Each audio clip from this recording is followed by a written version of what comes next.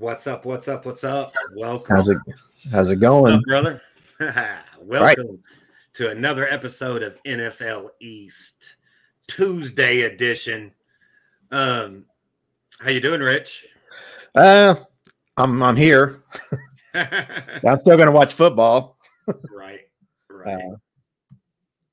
Otherwise, pretty good. Right. Okay. Or nightmare scenario for the Cowboys, but could be some good news. It's earlier than later. That might be an advantage. So, but Dak Prescott off, so that's not great. Right, exactly. And we're going to get into that in news from the East. I just wanted to open everything up and let everybody know that NFL East podcast is now available to everybody. Everybody. We're on Podbean. Just Podbean. You can go to just get that app. You type in NFL East podcast and we pop up. But not only on Podbean, we're on Spotify, Spreaker, iTunes, Amazon Music. I mean, we're all of the major podcast apps. You can find NFL East now. So that's pretty cool. Podbean is over there helping us do our hosting. So they're hosting for us. And it's awesome, man. It's awesome. Right. Yep. All of these opportunities are it's audio. All of those will be audio, but you could still go to our YouTube, NFL East on YouTube, and you'll be able to catch all of the videos. Still get all the videos. So we're just getting it out to more people, man. Getting it out to more people. So that's great. New and improved. Check us out. Right, exactly. All right, so what we're going to do, as you guys can obviously tell, NFL boy Brandon is not here on Tuesday night. We will be back for our normal show on Thursday night. We will be going live Thursday night. NFL boy Brandon will be with us on our Thursday show. But what we're going to do tonight is we're just going to there's a lot of injuries as far as the NFL East is concerned, the 8 teams. So we're going to run through news from the East and basically go through some of those injuries. And then we're just going to do mine and your, Rich. We're going to do our takeaways from the East and look at all the games from week 1. How does that sound? Pretty good? Yeah, let's do it. All right, cool. Let's kick off news from the East.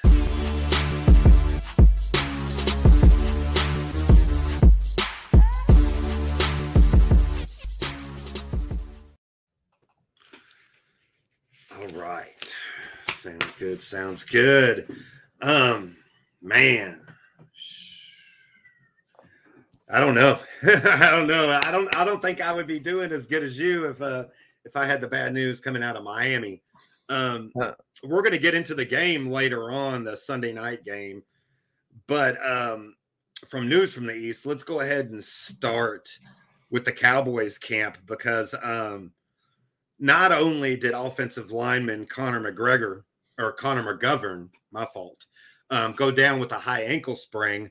Can you give us the update on that? But also there was a little bit of good news with Dak Prescott hand situation that came out today too. So why don't you get us caught up with what's going on with the Cowboys and their injuries? Yeah, obviously there's a dark cloud over Dallas. Worst scenario possible happening. Your quarterback gets hurt in the first game of the season, and we really don't have a legitimate backup quarterback, and Dak Prescott breaks his thumb. So he had surgery yesterday. Appears to be a clean cut. Getting lots of different information from Dallas. One, it was several weeks. Then it was 6 to 8 weeks. I heard 8 to 10 weeks. And then today, Jerry Jones says Dak Prescott's not going to be put on the injury reserve. Possibility that he comes back in 4 weeks. Right. So that's a roller coaster of emotion right there. Right. And you have to separate what's reality and what's not. Having thumb surgery on your throwing hand and being expected to come back in 3 to 4 weeks, I think is crazy. Right. Exactly. Unless you're just going to do handoffs and tosses. But I think Dak Prescott will come back sooner than later. They didn't put him on the IR because that's a mandatory 4-game that you're going to miss as a player. But also, you can't even be associated with the team outside of your rehab when you are on IR. And that's probably why the Dallas is not going to keep Dak on the injury reserve, because he needs to be around the team. And he'll play the minute he's able to. As soon as he can throw a football, I think he's going to be in there. Right. And it sounds like to me that they're hoping that that's sooner than 4 weeks. Whether that's 3 weeks, he could start practicing in 3 weeks, and then he's ready to go that game 4, instead of having to set out the whole 4 games, and then try to get him back. And then reacclimate himself into being a quarterback in the NFL.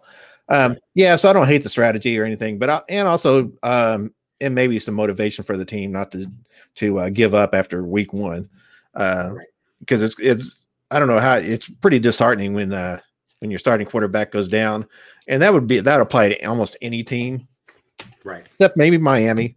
Except maybe. I can name 3 just straight off the top of my head.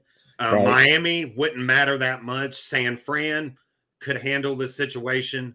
The Eagles could handle the situation, because those 3 teams did something that Dallas seemed to not care about. And exactly. The backup quarterback position is a position, and Dallas obviously just doesn't take it serious. They don't. They like their people. They like the in-house players that they are, developing. Right. And Gardner Minshew for Philadelphia got traded for a 6th-round draft pick. Dallas hoards their draft picks. Like they're like a 6th-round draft pick. I'd gladly toss that away for a backup quarterback. Right. But you're right. Dallas doesn't really value that much. Right. And that's why I think when you're starting QB, your franchise quarterback gets knocked out for 3, 4, maybe 5 weeks. It hurts Dallas more than it does a lot of teams, because do they really have a backup quarterback that could go in there and win 2 or 3 games? Right. Right. So we're going to use Cooper Rush. He's been on the team for several years. I know that he started the Minnesota game last year, and he won. It was a road game. It was a big game. So he has won a game. Honestly, that's the kind of player he's going to be. Somebody can come in and get you 1 out of 2 or 3 games to win. But now he's going to be called on to run the team for the next 4 to 5 to 8 weeks. Is he a player that's going to be able to do that? I don't know. I don't have a ton of confidence. Right. But we'll see. They're definitely not going to bring in another quarterback, though. I just don't think. No. Especially with not bringing him, not putting Dak on IR. It makes more sense to just try to rush that along as much as possible. Right. Focus on getting him back in the game. And if Cooper Rush does, if the team does play well enough to, win half their games, I think they'll keep Dak on the sideline longer, at least till the bye week, which we have coming up in, I think, week 7. Exactly. So that's cool. Do you have did you hear any more news about Connor McGovern? Yeah. Connor McGovern has a high ankle sprain, which is, as you know, the worst ankle sprain you can get. I don't project him to come back for 4 to 6 weeks, honestly. Okay. And it's fine, because one of the worries going into the game 1 was how would the offensive line hold up, and they weren't stellar, but they didn't fall apart either. Right. Having said that, Dak did get hurt.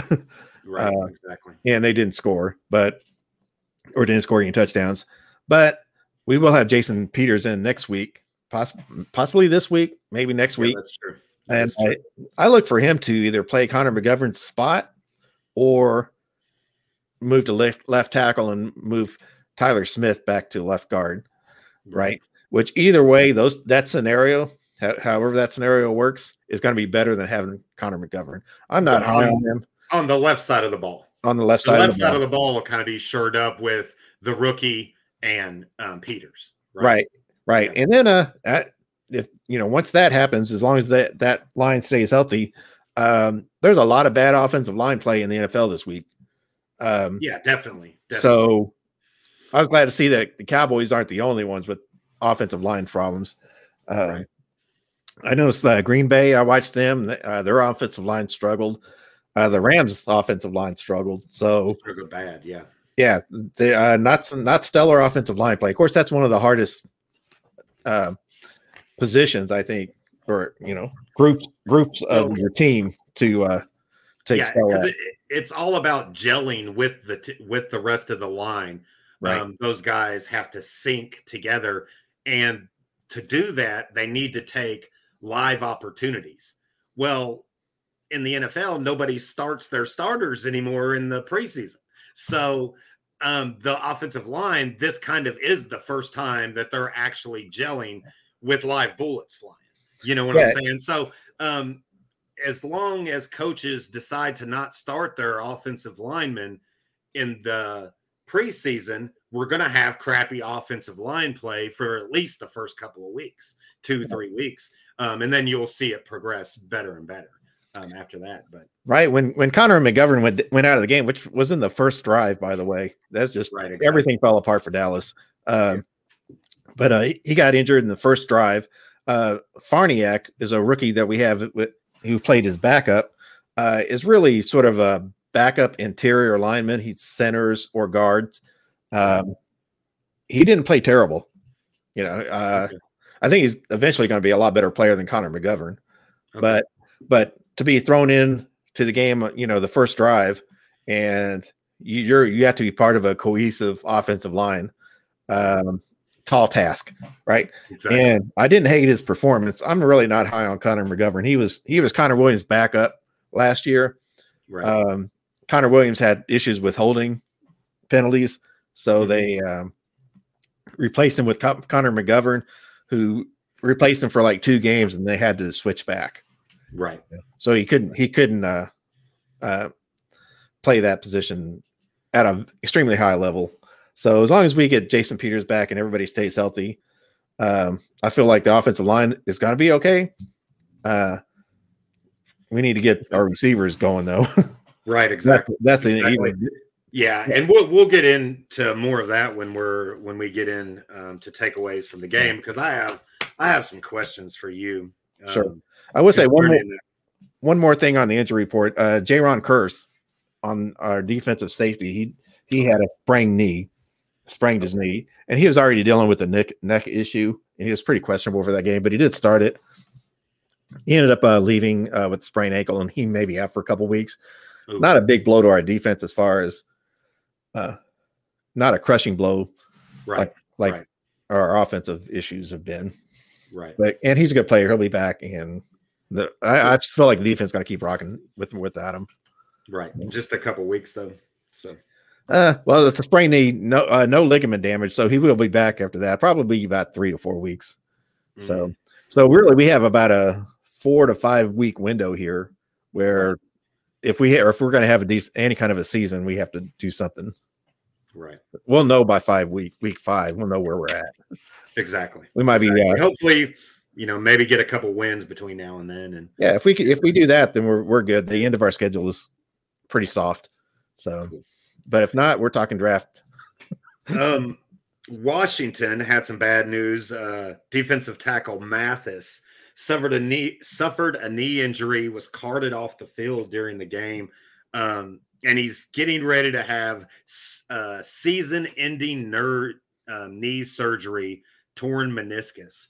They placed him on IR, and he's out. All they did was bring up a young guy off their practice squad, a defensive lineman off their practice squad, to come up and fill that roster spot. So, we'll get into that game too. But Washington, their defense looked okay. And but I know that Mathis was kind of one of those rocks. He's been around for like 5 years. He's been a starter, you know what I'm saying, on that defensive line since he's been in the league, and they're going to miss that. He was a veteran and a lot of leadership come from him. And exchanging a veteran like that and giving it to your young developmental player just kind of sucks. You know what I'm saying? But there's a couple other veterans along that defensive line. So hopefully Washington will be able to pull it together. Mac Jones is really weird. After the game, he was not available. The Patriots told the media that he was not available for a press conference, after which they have to do press conferences. The quarterbacks from both teams have to do press conferences. Right. It's mandatory. And they told me he wasn't available because and all they said then was a back injury. Since then, it's come out, and it's come out that he was suffering from back spasms at the time. It has gotten better, and he's fine. And he's they did an X-ray, made sure nothing was really wrong with him. I think it might have been an excuse to not have to talk to media. He didn't have a great game. He would have talked to the media otherwise, I think. Right. Exactly. They would have made him out. I don't know though. Yeah. Back spasms. That reminds me of Tony Romo. I don't think that this is hopefully it's nothing serious, but there was a couple hits that Mac took directly in the back. And it could have been, one of those hits that hurt him. I hope not. He's a young guy. We're going to talk more about this game too, but that offense and that offensive line kind of set him up to get destroyed a couple different times. And I mean, Miami's defense is okay. They're not the best in the league. They're not the worst in the league, but they left him hanging. That offense left him hanging. Mac Jones left him out there to get eaten alive a couple different times, and he did, and he very easily could have got hurt at that time, and that could have been what hurt his back. I don't know. It's possible, a stinger or something to that effect. Right. In the same game, right tackle Austin Jackson for the Miami Dolphins hurt his ankle, and I thought it was going to be a high ankle sprain similar to Connor's. But what happened was in the press conference yesterday with Coach McDaniel, the coach said that he stayed suited up the whole time and could have came back in case of an emergency. They don't know. They're running more tests. And so basically how long he's going to be out, if he's even going to be out. They just told the media that it's to be determined. They don't know yet about Austin Jackson. Austin Jackson is a former first-round pick from a few years ago. Was supposed to be the left tackle of the future for Miami, and really over the last couple of years has really just been a bust. He's been a bust. He has shown more promise this offseason because of the new offensive schemes and the shiftiness, because he's a big guy, but he's very athletic. Like, he can shift left and right. It's just if he gets bullied on the line by those big defensive linemen, those edge rushers come around the edge. Yeah, he's just not strong enough. Right. He's not strong enough for a bull rush, but he's athletic enough to slide over two spots and nail somebody in their mouth. You know what I'm saying? Right. So, I mean, and so this scheme was everybody's hope, Miami Dolphins fans' hope, that he was going to play better. We were going to see the Austin Jackson we were supposed to get in the first, with the first round draft pick. So this kind of sucks. I don't mind our swing, the Dolphins swing tackle, Little, and he came in and was doing a good job, and then he got tweaked up a little bit and got out. And we were like, oh my God, because our third string tackle is actually our starting right guard. So we had to bring in our second guard, move our guard over to tackle. And I was like, oh no, this is not good at all. But Little was only out for, one or two plays and came right back in and finished the game. So, yeah, like you said, continuity is so important on the offensive line. It is. Anytime you start shuffling people around, it's always going to make it more shaky. Right. Definitely undermine it. Exactly. So yeah, that's kind of out of the AFC, the two major ones that I've seen. There was Derek Barnett suffered a torn ACL, and he's out for the rest of the year. That's the defensive end from the Eagles. Right. Yeah, that's going to be a big loss for the Eagles. I saw a stat today that they're according to PFF, which take what you want from them. They're not super consistent. The Eagles were the worst tackling team of the weekend. They were 32 out of 32 on tackles. Oh. So I can see that. Yeah, I can see that. I mean, it was the highest scoring game, 38-35. All right, that was Detroit putting it on you. So and that's because nobody was getting tackled. They were just scoring points. Right. It was definitely an offensive game there for sure. Right. Yeah. Right. So I don't. Yeah, bad break for Philly.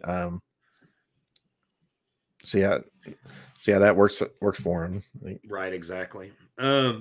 What about anything else? Was there any other injuries that you injuries or big news that came out? I feel like Buffalo, and they came out pretty healthy. They didn't. Right. I paid attention to that game. They walked in and walked out. Yeah. Everybody else, I think, did a pretty good job, or got pretty lucky, I should say, as far as injuries. That was the major ones that I heard about, and the major news that was coming out. Definitely, the majority of that falls on Dallas and Dak Prescott, and exactly what's going to happen with that. All right, that sounds good. Well, that is news from the East. Let's go ahead and switch gears and do our takeaways from the East. How does that sound? And we'll take a look at all these week 1 games and kind of just run through the list and give our takeaways. How's that sound, Rich? It was great. It was great to watch football too, like real football. I was all excited. Waited a whole year to see Dallas score 3 points. Not great, right. But but it started off with if we want to go into the Buffalo game, that was the first one. Right. Buffalo looks like the real deal. They came out, they had something to prove. They look like a well-balanced team. Yep. Their offense, defense, special teams, all stellar. Right. They really gave it to the Rams, at least in the second half of that game. It was close at halftime, but Josh Allen, second highest quarterback rating in the NFL in week 1, just behind I think Patrick Mahomes. Right. 112 QBR for Josh Allen, 2 interceptions. He did have a rushing touchdown. Which, by the way, I was watching. He ran that ball 3 times. He was going to take that ball in the end zone. Right. They were inside the 10, and he just ran it 3 times in a row until he scored. Right. That was crazy. Yeah, he's making a point. He's playing for that MVP, and he looked like a legit MVP candidate in week 1. The Buffalo defense, stellar. Von Miller, really. Von Miller looked like he was 23 years old out there. What the hell was that's the Von Miller of? It was a revenge game, I guess. I think that could have been what it is. Yeah. I think that makes a lot of sense. When you go up against the team you just left, and this is the first game. The very first game is against the team you just left. And not only that, the Rams, everything, all of the noise coming out of the Rams this offseason, they wanted to keep Von Miller. They loved Von Miller, and they wanted to keep him. It sounded like and looked like they were going to until Buffalo offered him some money. You know what I'm saying? Right. So, good on Buffalo to steal him away. And I'll tell you what, definitely. Whatever they're paying for him, which is a big contract, it's worth it though. He just elevates that entire defense. As a whole, Buffalo's defense had 7 sacks and 3 interceptions. That's a pretty good. Hell yeah, that's a good output for a game, no doubt about it. Yeah. So on top of really their stellar offense, their defense was stellar, and they had 0 punts in that game. Right. So pretty damn impressive right there. Yeah, you definitely have to put them number 1 in the power rankings. In fact, only Kansas City is the only team that I think that looked at their level. Right. Played at that high level. I totally agree too. Yeah, Cincinnati certainly didn't, and neither did Tampa Bay or the Rams or Dallas. So right. Or Arizona. So yeah, Buffalo's coming out, making a statement. First game, they're going to be hard to knock off. Right, exactly. They won that game 31-10 against the defending Super Bowl champs. So, right. My biggest takeaway from that game was Von Miller. If I was giving out game balls, it'd be close between Josh Allen and Von Miller.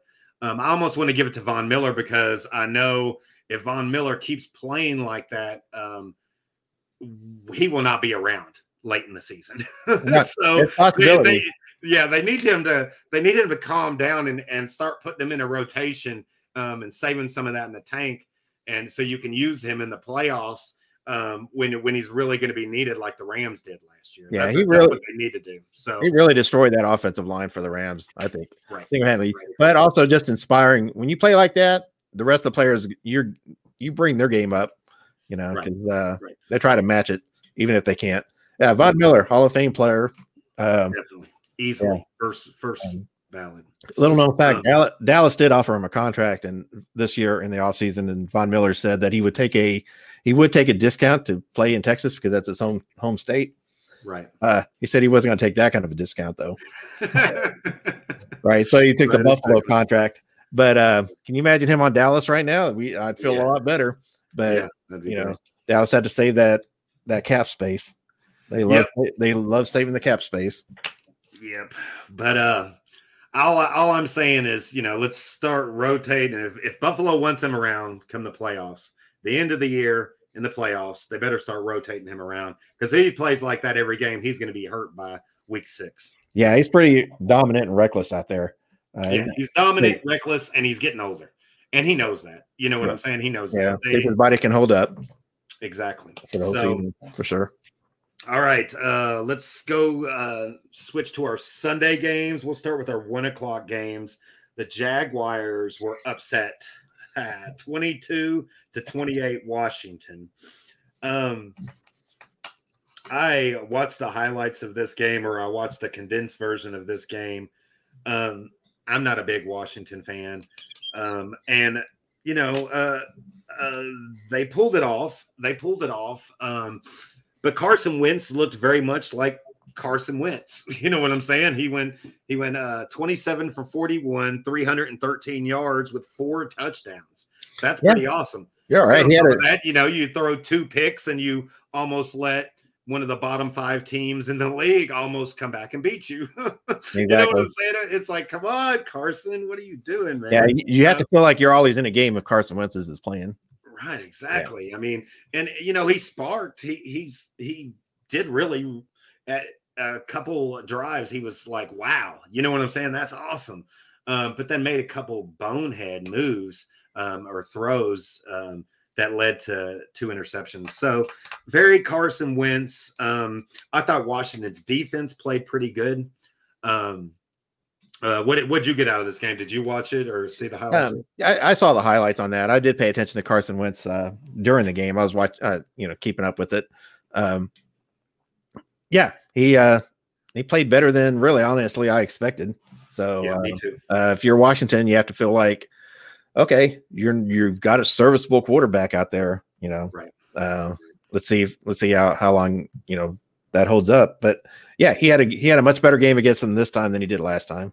The Jacksonville Jaguars. So yeah, and a little bit of a comeback for that game as well. I think they were behind for a little bit of it. Exactly. Yeah, so good job by Carson Wentz. And Gibson played not too bad either. Right. Yeah, Gibson did all right too. Yeah, he was not terrible. So that's good. A strong start for the NFC East. Okay, so you called Carson Wentz a serviceable quarterback. I thought he did pretty good, and our next game we're going to go to. One of the teams did not have a serviceable quarterback. The Ravens beat the crap out of the Jets 24-9. Flacco, I mean, if you look at Flacco's numbers, he went 37 for 59, 307 yards. That's a tremendous amount of throwing for you're asking a lot. A lot of damn throwing. Oh my God. This is Flacco here, Joe Flacco. He should not be throwing that much. Right, exactly. One touchdown, one interception, and here is the scary stat, or the stat that scared me. He got sacked 3 times and hit an additional 10 times. So 13 times he was, man, come on. This is not good. That's not sustainable. Right, exactly. The offensive line for the Jets was struggling pretty bad. And the offensive plan for the Jets just did not make any sense. Why were they letting or relying on Flacco that much? You know what I'm saying? I mean, your job as a coach is to put the ball in the hands of the best player. And Flacco wasn't even in the top 5 best players from that Jets offense. So they should have figured something out. It got so bad that in the second half, there was a Mike White chance coming from the crowd. You know what I'm saying? Which could happen next week. They may put him in. Right. I'm not sure. Right, exactly. Yeah. But I'll tell you who played good in this game, and that was the Jets defense. The ones I were bragging about. They stopped the running game of Baltimore, man. Held them for under 80 yards or something like that. Yeah, that was a heck of a defensive performance by the Jets. They do have a solid defense. You got to love their cornerbacks, their DBs back there. They gave Baltimore fits. They really slowed them down until the very end there, right. Which again doesn't make sense. If you've got it, they should rely on their defense and just have Joe Flacco shorten the game. That would be my strategy. Exactly. Just run the ball, kill the clock, make the game short, limit possessions. Yeah, but that would have made a lot more sense. And throw it, Joe. Air it out, Joe. Exactly. I mean, I've been bragging on these Jets all preseason. If you remember, you know what I'm saying? That the Jets defense, because at all 3 levels they got young stars. I think guys that are gonna future Pro Bowlers is what I think. Yeah, so Sauce Gardner is definitely a future Pro Bowl. Right, exactly. Yeah, he may be the best player in the draft, honestly. Yeah, they didn't even come his way. Yeah. The Baltimore didn't. Baltimore was like, okay, never mind. We're staying away from him. So it'll be fun watching him and Tyreek Hill go at it. Yeah, it'll be good. It'll be really good. I'm going to watch the longer version of that game and kind of focus directly on Baltimore, because I watched the condensed version, but I wanted to focus on the Jets and kind of take away some information for today for this podcast. But I'm going to rewatch the game. I'm going to watch the full game and kind of focus on Baltimore, because I think that Jets has a pretty good, like I said, a pretty good defense. But I think Miami's defense is pretty good, and last year Miami beat the Ravens, so they were able to shut that running game down, force Lamar to throw the ball, and we got Miami's got a couple of the best corners in the league, so to stay on it. So all right, let's go to that. You got anything else? The Ravens, Jets? Yeah, I just wanted the defense was really stellar for the Jets. If that's the that's the direction they go into, is being a heavy on their defense. That's a good strategy to me. Yeah, I think so too. Maybe even when the kid comes back, you know what I'm saying? Sure. I'd be on the defense, run the ball, and tell Flacco, White, or whoever the quarterback is, just don't lose the damn game for us. You know what I'm saying? So promising, definitely promising from the Jets. I think they're a couple of years away, but they're moving in the right direction. And Saleh, he's a defensive mind. You know what I'm saying? Their head coaches, and you could tell that. Yeah, there's nothing wrong with that. That's the side of the ball that he's got together first. So that offense needs a lot of help, though. Let's go to that high scoring Eagles 38, Lions 35. During the predictions and all of those, you and Brandon were just saying left, and the Lions are getting in this game. The Lions are going to be able to stay in this game, though. The Lions, they might win this game. Yep. And I watched this game, and I was like, holy moly, Brandon and Rich were right. The Lions stayed with them. You know what I'm saying? They did. So it was pretty good. I did pick the Lions to win this game, which they didn't, but they did beat the spread. So okay, for what that's worth. Yeah. Right. Yeah. Jalen Hurts in this game, 18 for 32, 243 yards, no touchdowns, no interceptions.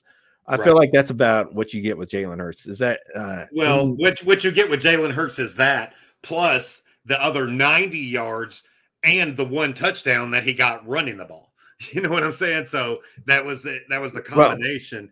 And another thing that you get, so it was it was 18 for 35, 243 yards. Plus he rushed the ball for 90 yards and had one rushing touchdown. But here's the big thing you get from Jalen Hurts, and this is what saves the day. All of those runs weren't designed runs. He was running away from sacks. He was only sacked one time because he got away from all the sacks. You see what I'm saying? Yeah, his mobility is his strong point. Right, exactly. Yeah. And so he only took one sack on the day. That matches the one touchdown he got while rushing.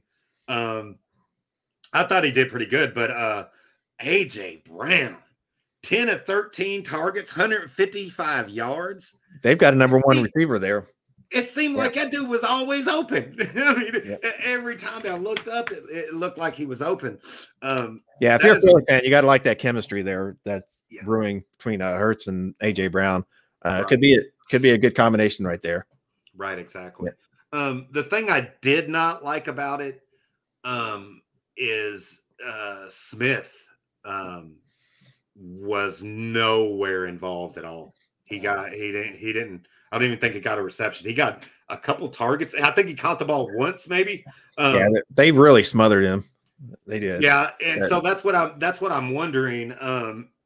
I'm willing to bet money here on out. Defenses smother Brown, and we'll probably see more out of Smith. You think? Or it could be the other way. They could just take away Smith and then try to hold on to Brown one-on-one or something like that, or double team Brown. That's what the Lions were doing. That's what the Lions were doing. And Brown ate them alive. You know what I'm saying? I would be willing to bet money that Smith would have a little bit harder time eating some defenses alive on a one. I think so. I think so too, because he's small. Right, exactly. He can take it off the top there, but you take that away from him. He doesn't have the big body that AJ Brown did, and to be a dominant receiver like that. So whether Smith will be, capable of being a number one, I don't know. But but AJ Brown sure is. yeah, and that's. I just didn't. I think whoever plays the Eagles moving forward, I would be double teaming AJ Brown and kind of letting Smith do some more of the one-on-one stuff. And if you're going to get burnt either way, then you're just going to get burnt either way. This is a high flying offense. I think it's harder. The catch radius for Smith is going to be a lot smaller. So exactly. It puts a lot more pressure on Hurts. Can he be an accurate quarterback? Can he throw an accurate long ball? Because that's where he's going to have to get Smith. And I understand that the Lions scored 35 points, but two things can be true at the same time. The Lions did score 35 points, but the Eagles defense played pretty good.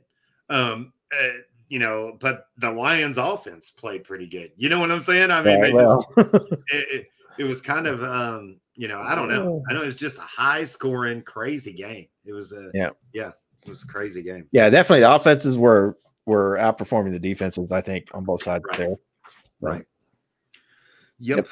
I agree. Yeah, but as far as Detroit goes, yeah, they might be a fun team to watch. Right. So Dallas plays them as well this year. So Detroit, Miami plays them also. Oh, really? Yeah. So everybody, we're gonna. Yeah. And I like Detroit. I like Detroit. So I don't have them winning a whole lot of games this year, but I'll tell you what, they looked pretty good. They looked pretty darn good. Last year they almost won a bunch of games. You know what I'm saying? Well, yeah, right here, really close games. They were in every game, or a lot of the games. They didn't. Most of they weren't Jacksonville. Right. Exactly. Yeah, they're definitely an up and coming team. Yep, I think so too. It'd be great. It'd be great to see Detroit really put out a good playoff contending team. It's been a while. Yeah, it's been a long time. So that's cool. Playoff contending team. Let's go down to South Florida. The Miami Dolphins beat the Patriots 20-7. I'd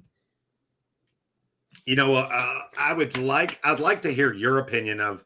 Did you watch any of this game? The highlights? I listened to all of it on the radio. I didn't even watch it though, but I did. I kind of paid attention to it on the radio. And okay, so I would like a non-Miami Dolphins fan to kind of tell me what did you think of the game? Right. Well, I predicted early on. I think Miami's going to be the team to beat as far as in the AFC East. They're my pick to win. I think they played exactly like I thought they would play. Like they really controlled the game. Tua didn't have. I don't think he had a lot of touchdowns, did he? I mean, he had. What was the stats on there? Tua. I know the touchdown to Waddle was pretty. That was a great one. Right. Yeah. That was the only offensive touchdown. So okay. Yeah. The other touchdown was from our defense. So okay. Yeah, I thought Miami played fine. I thought I predicted Tyreek Hill to have 3 touchdowns. He did not. Right. But I feel like the coach that you guys got, Mike McDaniel. McDaniels left his imprint on the game. I think that team looks like it's going to be his team. Yeah, going for it on that 4th down. Yeah, the 4th down conversion. And that was actually the touchdown. The touchdown was on that 4th down. So right. Yeah, exactly. So a ballsy call on a 4th down play. I'm pretty high on your coach there. I think he's gonna give you guys a good advantage. Okay. So right. Yeah. I thought that was. I don't think New England played terrible. I think they struggled though. Right. So. I thought it was a very ballsy call, especially against a Belichick defense. You know what I'm saying? Right.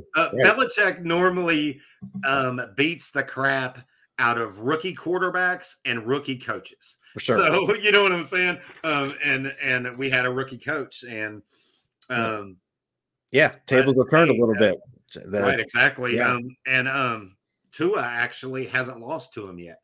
So he hasn't lost to him since he's been in the NFL. We've beat the Patriots. Yeah.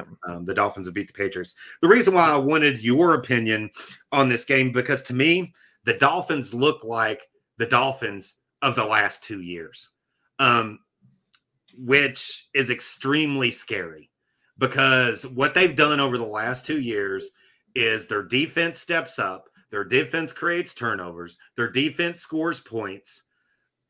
They turn around to the offense and say, Tua, don't lose the fucking game for us. Just don't make dumb decisions and throw interceptions.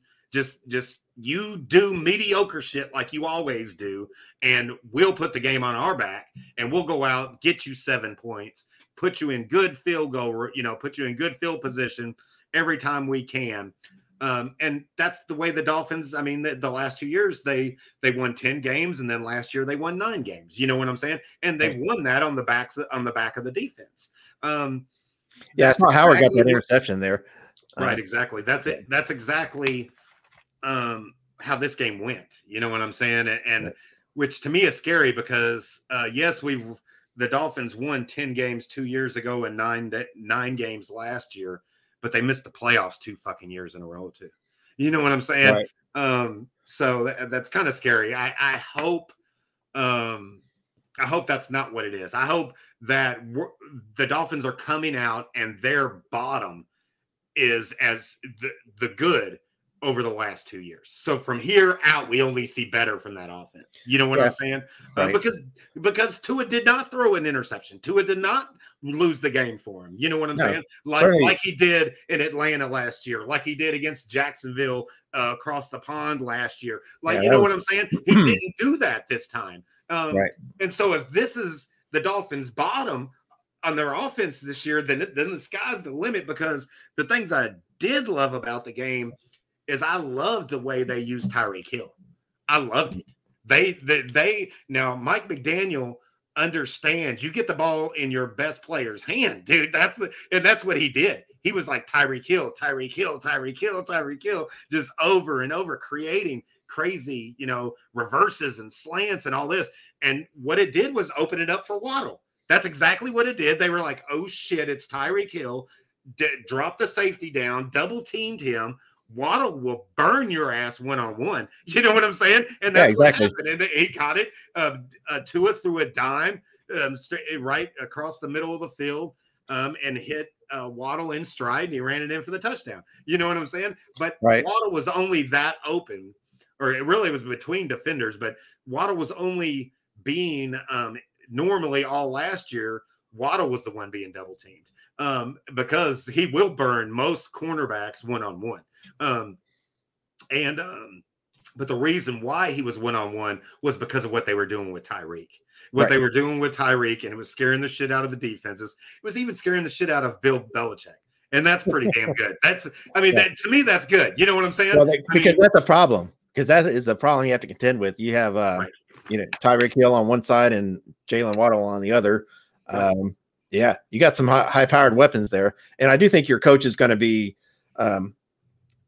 it's good to have an offensive-minded coach for Tua, I think, because it'll be interesting to see how he cultivates Tua's progression this year. His progress as a quarterback. I think keeping him playing within his means is always great, but I don't think, as opposed to your other coaches, they're not going to just rely on the defense to win the game and tell Tua to hold on to the ball and not screw it up. I think you're going to have an aggressive offensive coach. So, I think that's going to benefit Tua, going to give him some confidence and bring out the best in him, which is all you can do. Right. But the other thing that I came away with was the Dolphins running game. They still struggled running the ball, but this is Bill Belichick. This defense is to force what Bill Belichick's defense and the New England Patriots defense does is they guard those edges really good and force it. Say, okay, you're going to run the ball. You're running through our biggest men right here in the middle. Good luck with that. You know what I'm saying? Then they got these big refrigerators along that defensive line, and the edges are protected and force you inside. Yeah, that puts a lot of pressure on your offensive line to move bodies out there. Right, exactly. Yeah. So I wasn't too worried about the running game struggling, and I really liked what the coach dialed up for those running backs coming out of the backfield as receivers. You know what I'm saying? Edmonds had a good game. You know what I'm saying? Mostert and had a decent game, but the running backs coming out using the fullback. You know what I'm saying? He had a reception and a couple runs. He got a first down. We needed a yard. He got 2. You know what I'm saying? And not only that, they did a pretty good job. The defense did a pretty good job of not letting New England run all over Miami. You know what I'm saying? The defense stepped up and said, okay, we might not be able to run the ball very well, but your second-year quarterback back there is going to have to win this game for you, because they stepped up and held them to under 100 yards. You know what I'm saying? Right. So, and that's kind of, to me, that's kind of where it fell short. Was Tua's in his third year, and finally, for the first time in his career, has that offensive-minded coach. I think Mac Jones is going to struggle this year because not only does he have a defensive-minded head coach, his defensive-minded head coach refused to bring in a quarterback whisperer, an offensive guru, to take this young second-year guy under his wing and say, "Don't worry, Bill, I got him. We got this." You know what I'm saying? Like he had with Josh McDaniels last year. Right. And that did not look like a high power. That did not look like a very efficient offense New England was running. No, I heard a really great article. I'll tell you where I heard it. I want to bring it up on here. I'll tell you where I've heard it, and you need to go listen to this article.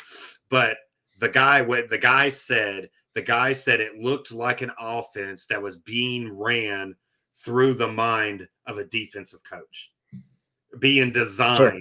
He was thinking about it defensively to create the offense, which you can't do that. You can't do that, Bill. You know what I'm saying? Even great minds can't do that. You know what I'm saying? Because, I mean, do you know how many great play callers we have in the NFL? A small handful of them. You know what I'm saying? I mean, you got Andy Reid and maybe 3 or 4 other guys. You know what I'm saying? I mean, come on, Bill, you're one of the best defensive minds. How do you expect to be one of those? You know what I'm saying? So yeah, it's a peculiar strategy from New England. Right. We'll see if that works or not. I'm pretty skeptical of it. So I totally. No, Miami. I thought Miami. They look pretty decent. So that was a good game. Good game all around from them. I think good games over the past couple of years. This is how they won the game.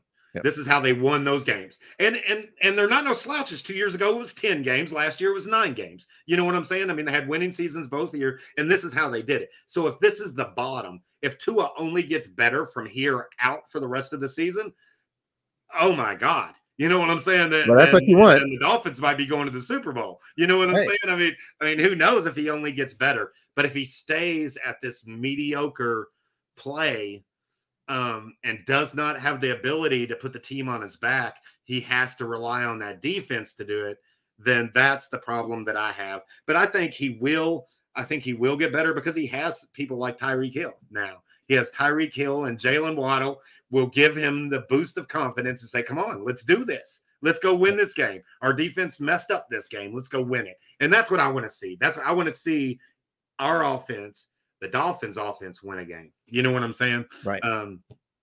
Because I think they put people on notice that Tua is not afraid to throw it deep, and he's got weapons to do it. So, go ahead. I think they'll progress, especially as the season goes on. I think Tua's game will elevate. So, he'll make the moment. I think, and if not, then like we talked about preseason, then his job security is kind of will be on the air. Well, will be on the line. Yep.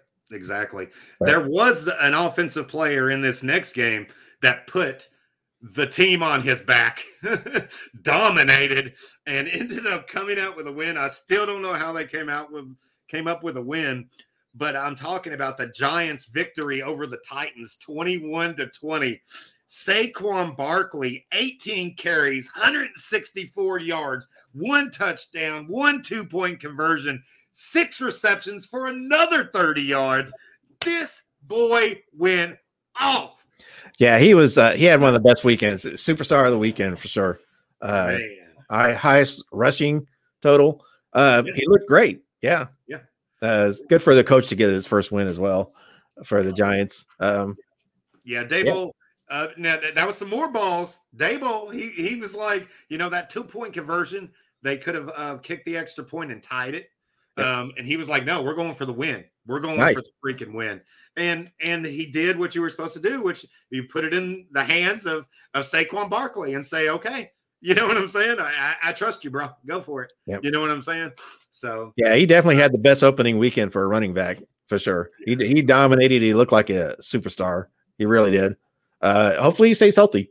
I know. If he can have a healthy season, I think you might be right on your bold prediction about him. Right.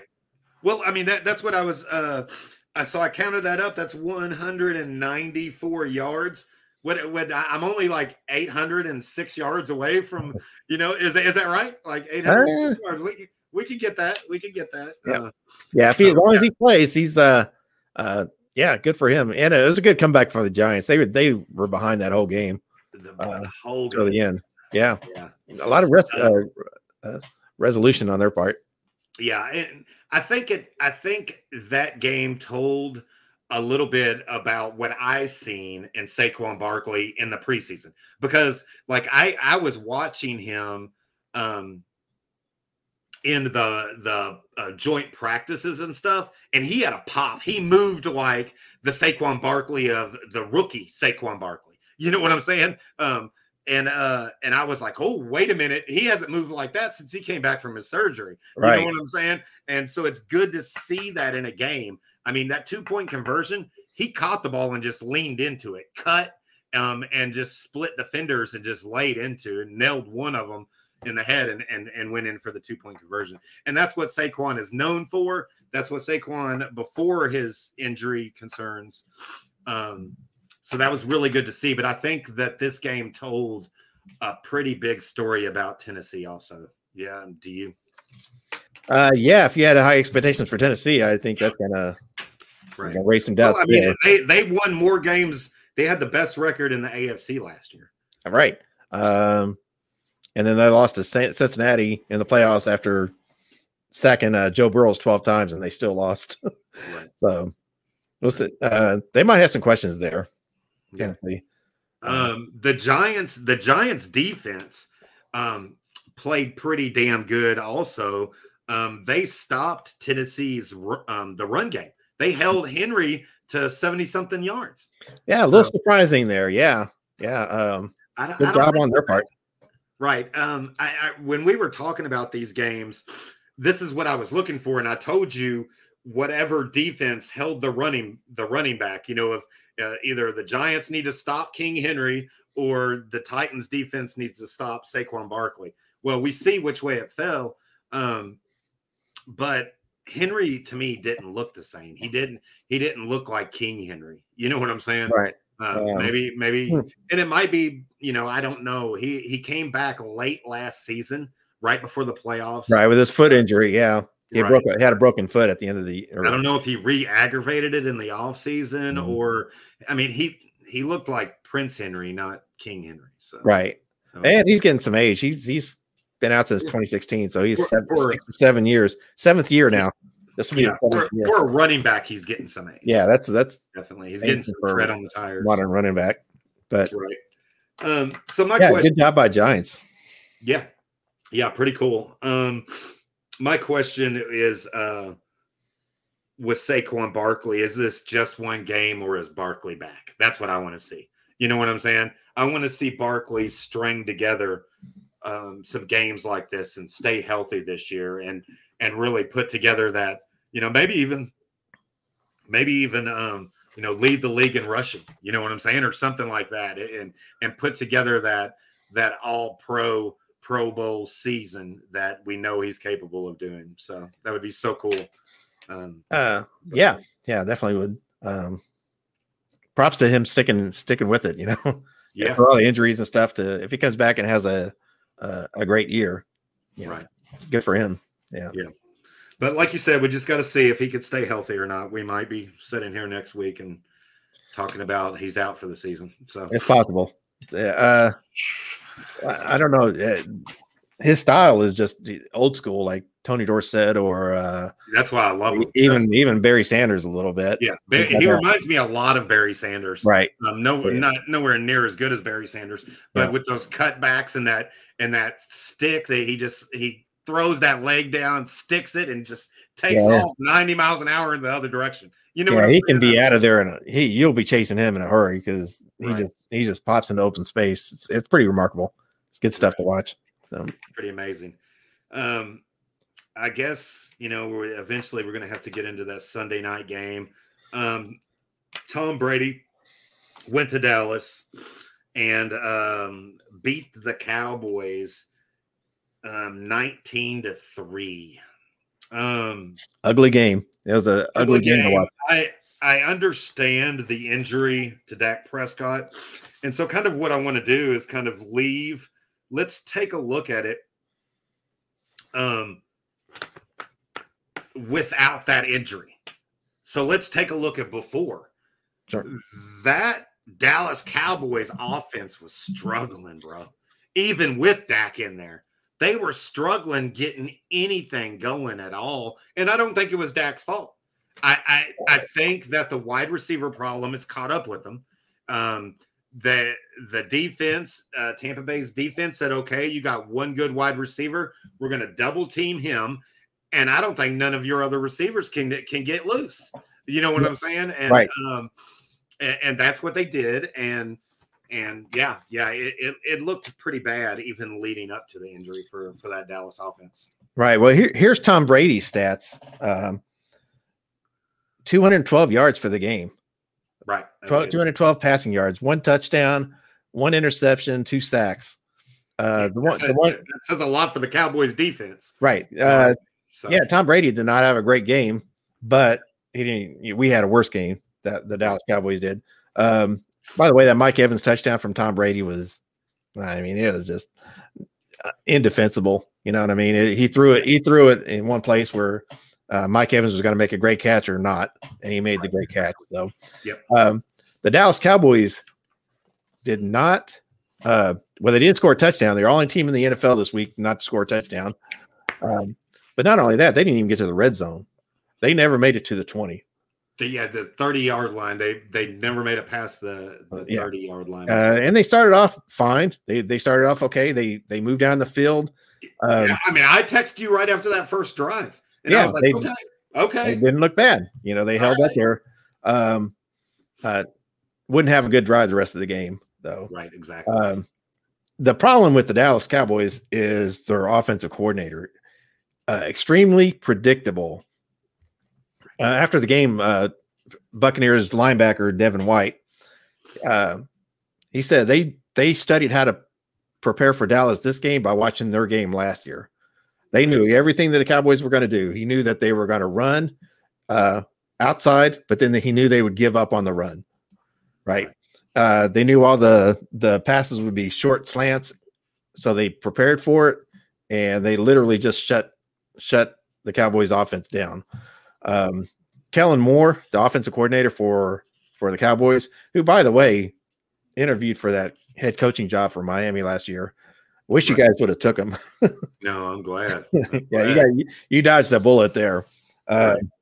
His problem is not he's a creative play caller, or he's a creative play designer, but he's a terrible play caller. Okay. We ran 2 trick plays on that opening drive. I don't know if you saw that. They both lost yards. We were driving well. Zeke ran 10 plays or 10 rushes for 52 yards. So he didn't have a terrible game. He was being an effective running back, but Dallas just went away from it. And there was really no need to, because Tom Brady wasn't putting up points left and right either. Right. But he doesn't have an ability to adapt when teams take something away from him.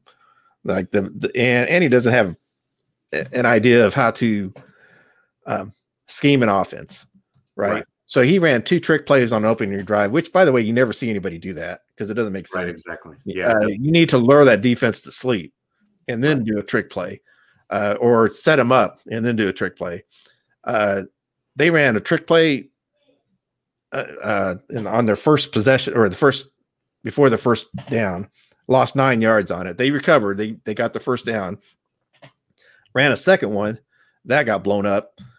Didn't run another trick play the rest of the game. So why are you running trick plays there?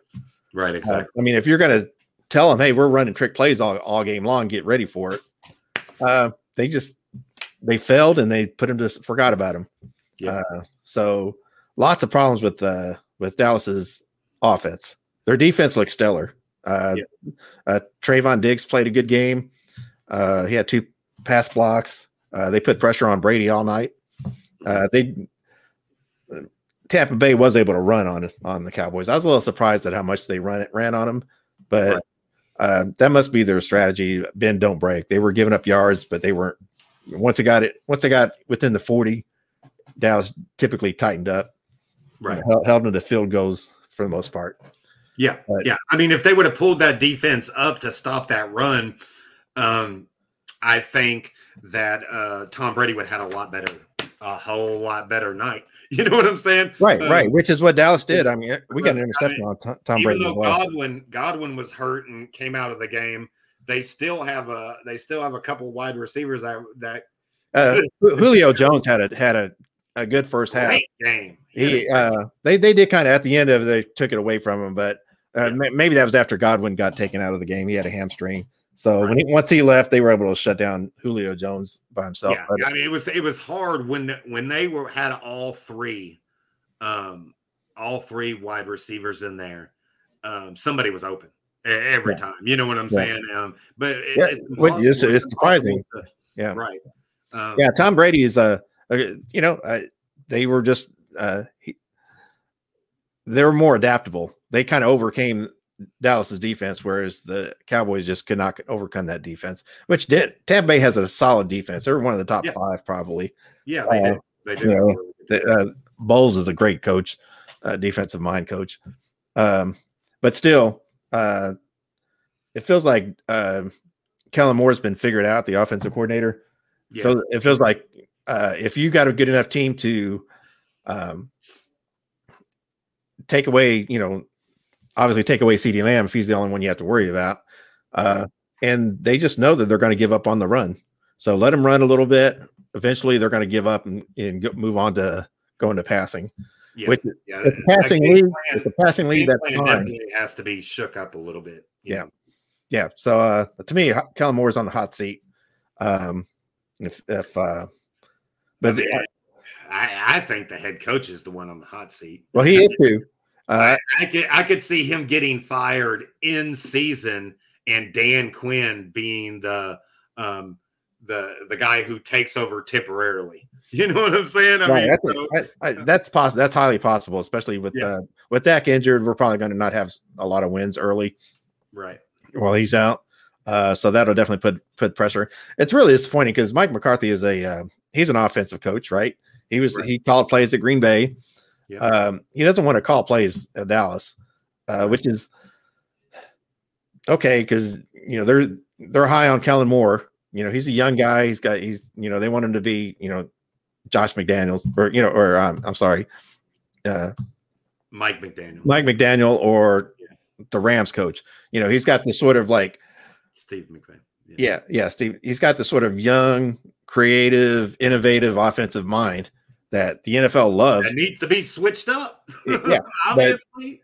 In the NFL, things only last like one season, and then defense. Right. If you're using the exact same game plan for the same team as last year, you don't think they're going to have looked at film? Yeah, the NFL, the defensive coaches are way too smart for that. They once they detect your tendencies, they'll lock it down. That's why we don't run. Teams don't run the West Coast offense anymore. Right. Somebody figured it out and they move on to something else. Yep. So that's kind of where we're at. I actually don't think Kellen Moore's going to be here at the end of the year, but he's been a big problem. And offensively, if we're going to win games, we got to get it together. Dak's a good quarterback. If he's healthy, he's going to be fine. We do have some, and we'll talk about this more Thursday for next coming week's game. But there is some bright spots for Dallas. Their offensive line didn't look horrible, and they're going to get better. Even with the injuries, they're and they have potential to get better. And the wide receivers has potential to get better too, especially once Gallup comes back. They certainly needed him.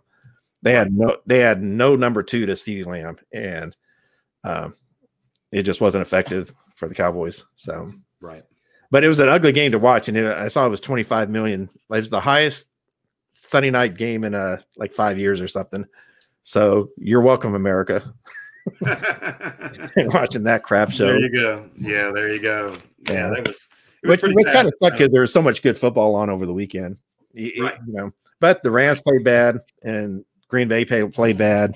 So So that's kind of how it ended, though. How the week ended. So yeah, let's go ahead and wrap that up. And like you said, we are going to be back on here for our flagship show Thursday. We will be live we'll be live on our Facebook fan group page. We'll be live on Twitter, live on our YouTube, streaming live. We'll be streaming live on Podbeam. Here we go. Podbean. Bean. Like bean. Podbean. Download. Everybody needs to download that Podbean app. Type in NFL East podcast. Boom. We pop up. You have the audio version of all of our shows. You can like, follow, share, help get our name out there. But, you don't have to go to Podbean or YouTube to hear us anymore. You can go anywhere, Rich, anywhere. Anywhere? Yeah, we put it in Podbean, and Podbean just sprouted. Now we're everywhere. If you got the internet, you got us. If you got the internet, you have NFL East, baby. So there you go. There you go. That's the plan. That's what we're going to do. Let's grow this thing. NFL boy Brandon will be back with us for the Thursday show. And we will be live at 7:00. Probably talking a lot of shit. And we're going to, update all of the news from the East and see where some of these injuries have played off. And we have any more information on that Mac Jones. Was it really just scared to speak to the media, or was there something really right? What's the deal, Mac? I don't know. What's the deal, Mac? But we're gonna take a look. Take a look at the games of the week, and we'll do games of the week on Thursday. Right. So Jerry Jones might have Dax upgraded to starting next Sunday by Thursday. Who knows, Jerry? Yeah, Jerry Jones, man. There, shoo-wee. So I don't know, but we'll see. So let's do this, everybody. Podbean, NFL East podcast. That's all you need to know, everybody. So there we go. See you all Thursday. That's Rich. I'm Mr. McDolphin. Oh, by the way, you can follow me, Mr. McDolphin 73. You can follow me on Twitter. You can follow the show on East NFL over on Twitter. Follow me, Mr. McDolphin 73. So there you go. Until Thursday. I can't even say until next week. I almost said great? Next week. No. There you go. Until Thursday, y'all. Peace.